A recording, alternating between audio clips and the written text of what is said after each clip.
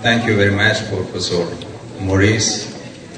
At first, I thank all the organizers of this symposium, especially Mrs. Jamal Noor and my friend Professor Mahmoud Bilij. And also I thank all the audience here. I didn't expect so many people interested in Ibn al-Arabi, and it is a good news for us that research on Ibn al-Arabi.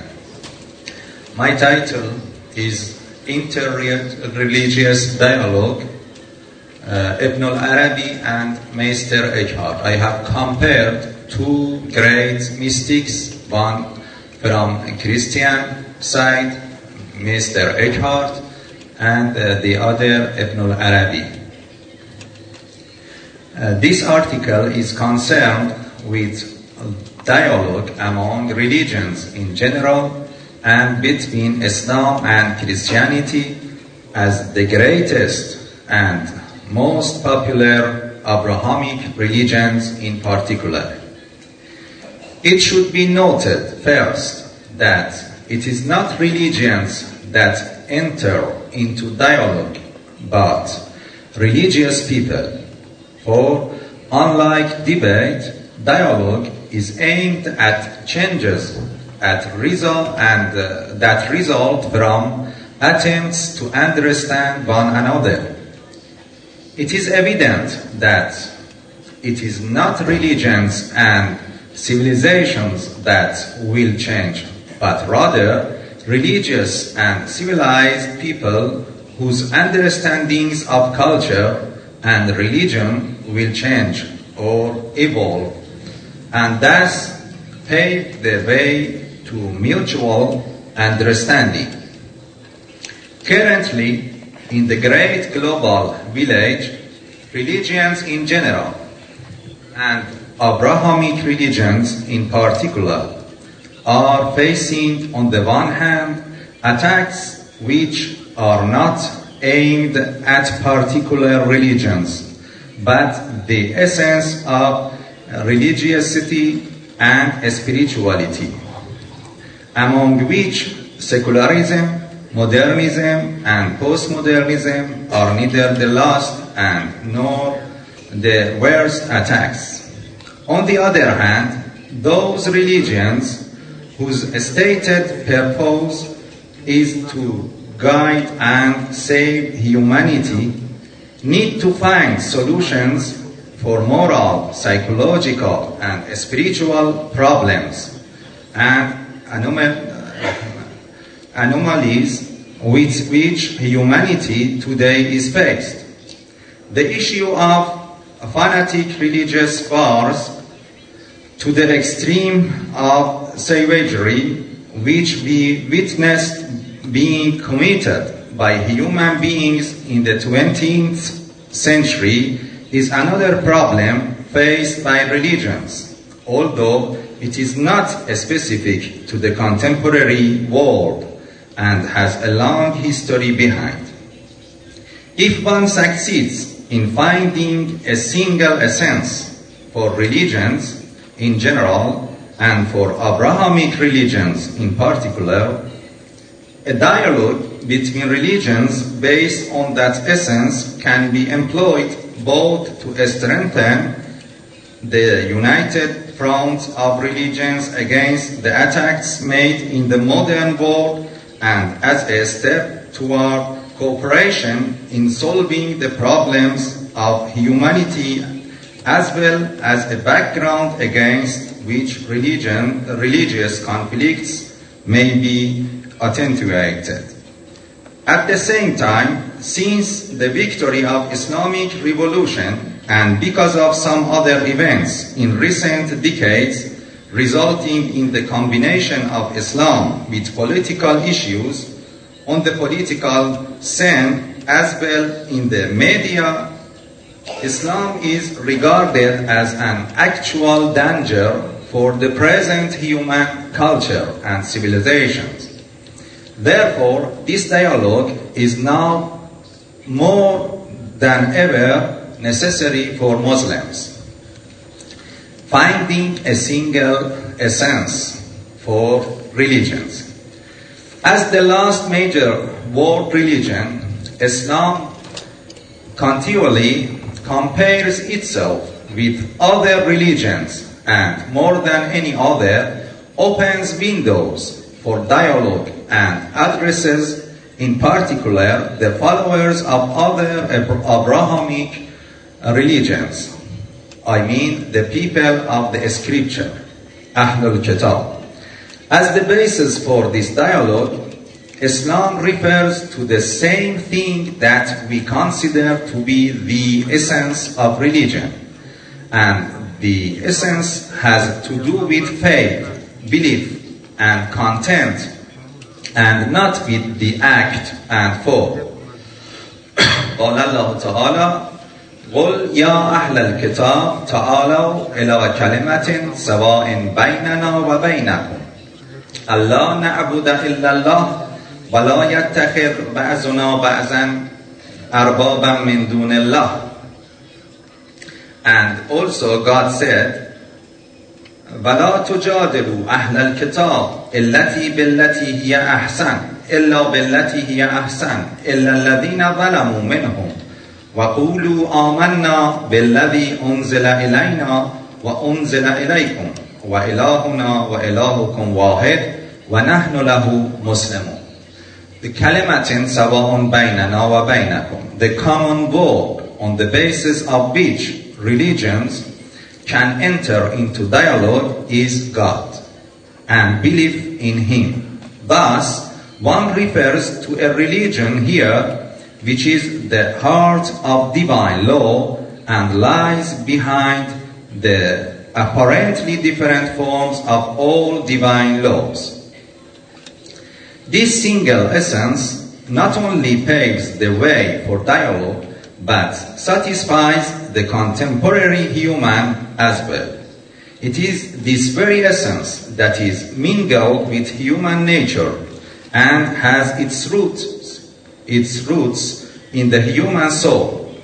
It can be reached through friendship, walaya, al-walaya, which is personified in Christianity as the Jesus Christ and has a high place in Islamic mysticism, especially in Fusus al-Hikam of Ibn al-Arabi. Hence, in the dialogue between religions, one should look to religious mysticism. For, according to some scholars of all kinds of human thought, mysticism is almost always and everywhere the same. And that's why others have regarded mysticism as a solution to today's problems, claiming never before in history was it more urgent for all of us to learn the language of the mystics than in our time, when division threatens to destroy us. The mystics of every tradition speak a language that unites.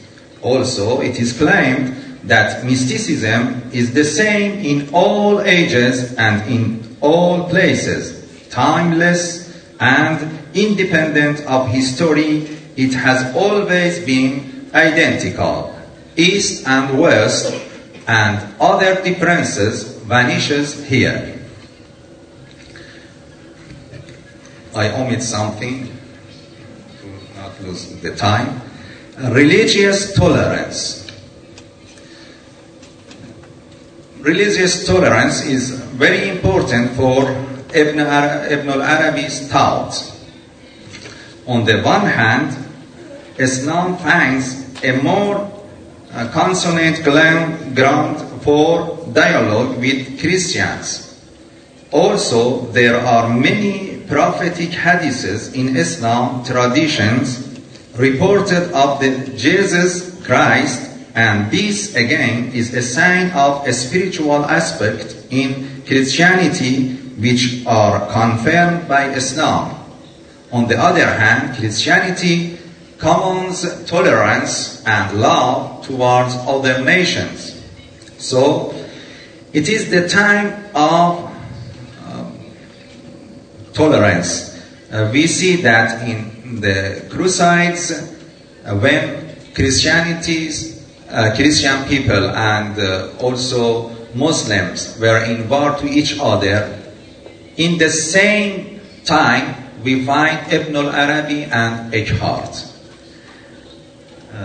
It is at the time of these crusades that the greatest Christians and Muslims mystics appear and open windows to dialogue between religions, appealing the essence of religion.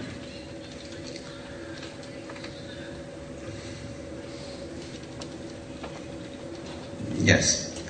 Even with respect to form, Ibn al-Arabi, I say that the most important difference between Islam and Christianity is Trinity. Maybe it is better not to read from the paper. But Ibn al-Arabi says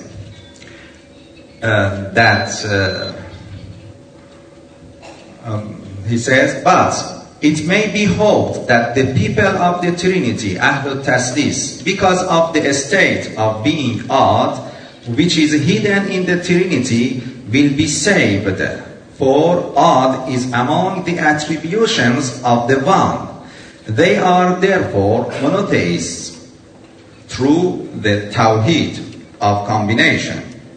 And it is to be hoped that they will be covered by combined mercy. It is likely that the people of Trinity, Ahlul Taslis, will be included among the monotheists because they hold to this oddness in God and not because they hold to the oneness of God. I found them, Ibn Arabi says, I found them in this way through intuition or through al-kashf, and I was not able to make a distinction between monotheists and the people of Trinity.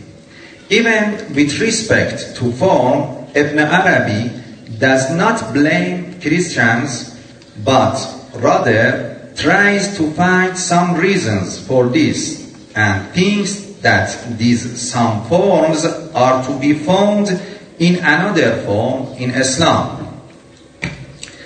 Ibn al-Arabi's tolerance towards Christianity results from his general approach to the various ideas about God, al-ittisa'ul ilahi.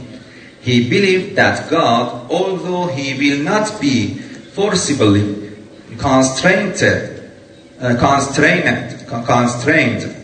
will accept every constraint. Ibn al-Arabi calls this divine expansion al-ittisa'ul ilahi. According to him, the mystic, he who knows God, it is the meaning of the mystic, possesses this same expansion of the heart, al-ittisa'ul ilahi, in his heart, because he believes in God who has al-ittisa'ul ilahi, because of which he does not easily reject those who speak of God.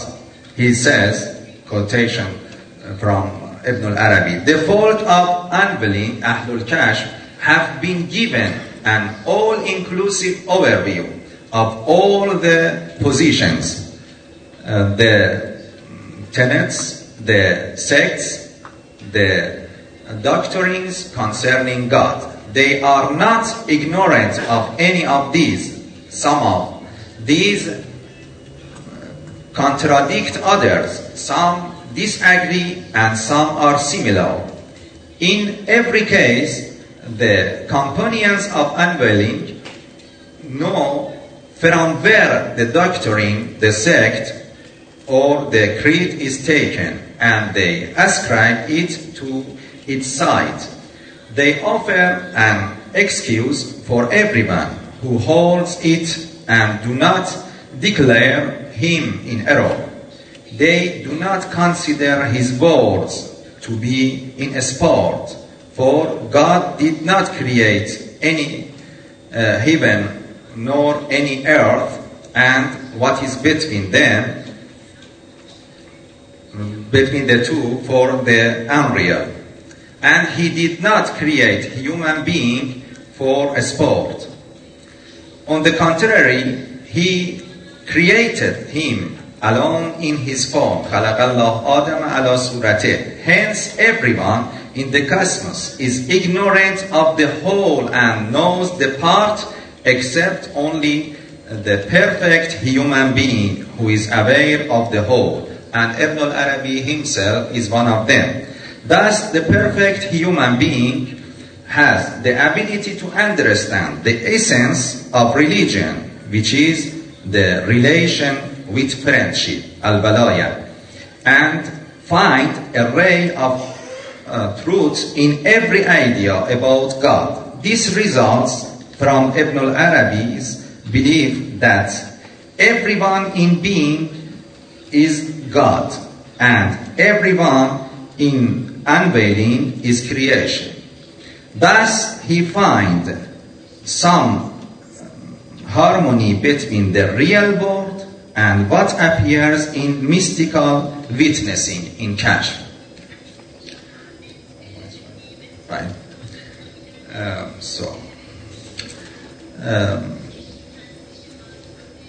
One of Ibn al-Arabi's ideas is the absolute truth and believed truth. الحق المطلق والحق المعتقد به والحق المعتقد به. He says that God is one, but he appears in different ideas in different ways. So every person worships his own Lord, that he knows him, but he denies other lords that he does not know. But the complete mystic knows God in all his forms and accepts him in all his forms. So it is something like in Gulshan Raz, Sheikh Mahmud Shabestari has a verse. He says, جناب کبریایی لاابالیست منزه از قیاسات خیالیست. Presence of sovereignty is indifferent, transcendent from imaginary syllogisms. So, God, according to Ibn al-Arabi, God is created in the belief of his bondman, his servant. And for when a person rationally considers God, he creates what he believes in himself through his consideration. Hence, he worships only a God which he has created through his consideration. He has said to it, be, to his God, be, and it has come into existence. That is why God commanded us to worship the God the God brought by the messenger, not the God that we have created him or it in ourselves. The God that we must worship is the God that is apparent in the mirror of Rasulullah Muhammad sallallahu alayhi wa sallam. So Ibn al-Arabi's idea is different from pluralism. He says that all the beliefs are true in themselves because they are something that have been found in the world. But according to Junaid, he says, "Lawnul ma, lawnu ina'eh." The color of the water is the color of the container. So we are coloring the God in our imagination. But the God that has not any color is the God that is introduced by Muhammad in Quran and in his tradition. And so it is like what Maulana says, نام احمد نام جمله انبیاست، چون که صد آمد 90 هم پیش ماست. The name of Ahmad is the name of all the prophets. If we have the 100, so the 90 will be near us. So Ibn al-Arabi says, all the worshippers worship their lords, but the complete mystic, Al-Insan al-Kamil, worships a God which has not any color. So, at the last, I didn't reach Mr. Ekram. And I also finished Ibn al-Arabi, maybe it's not been finished. So, according to Ibn al-Arabi, religions are different, but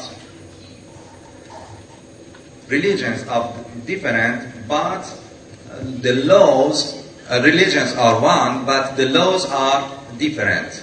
Different sharia, walakin wahid in the religion. The religions are one. So,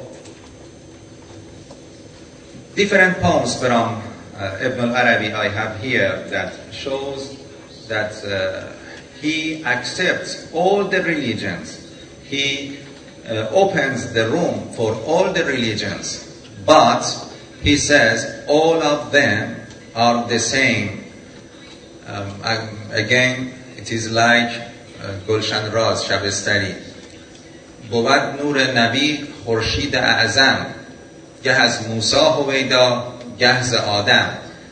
The light of the prophet is the great sun.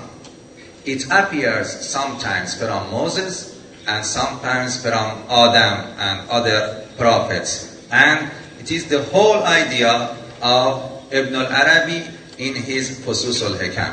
Thank you very much for your attention.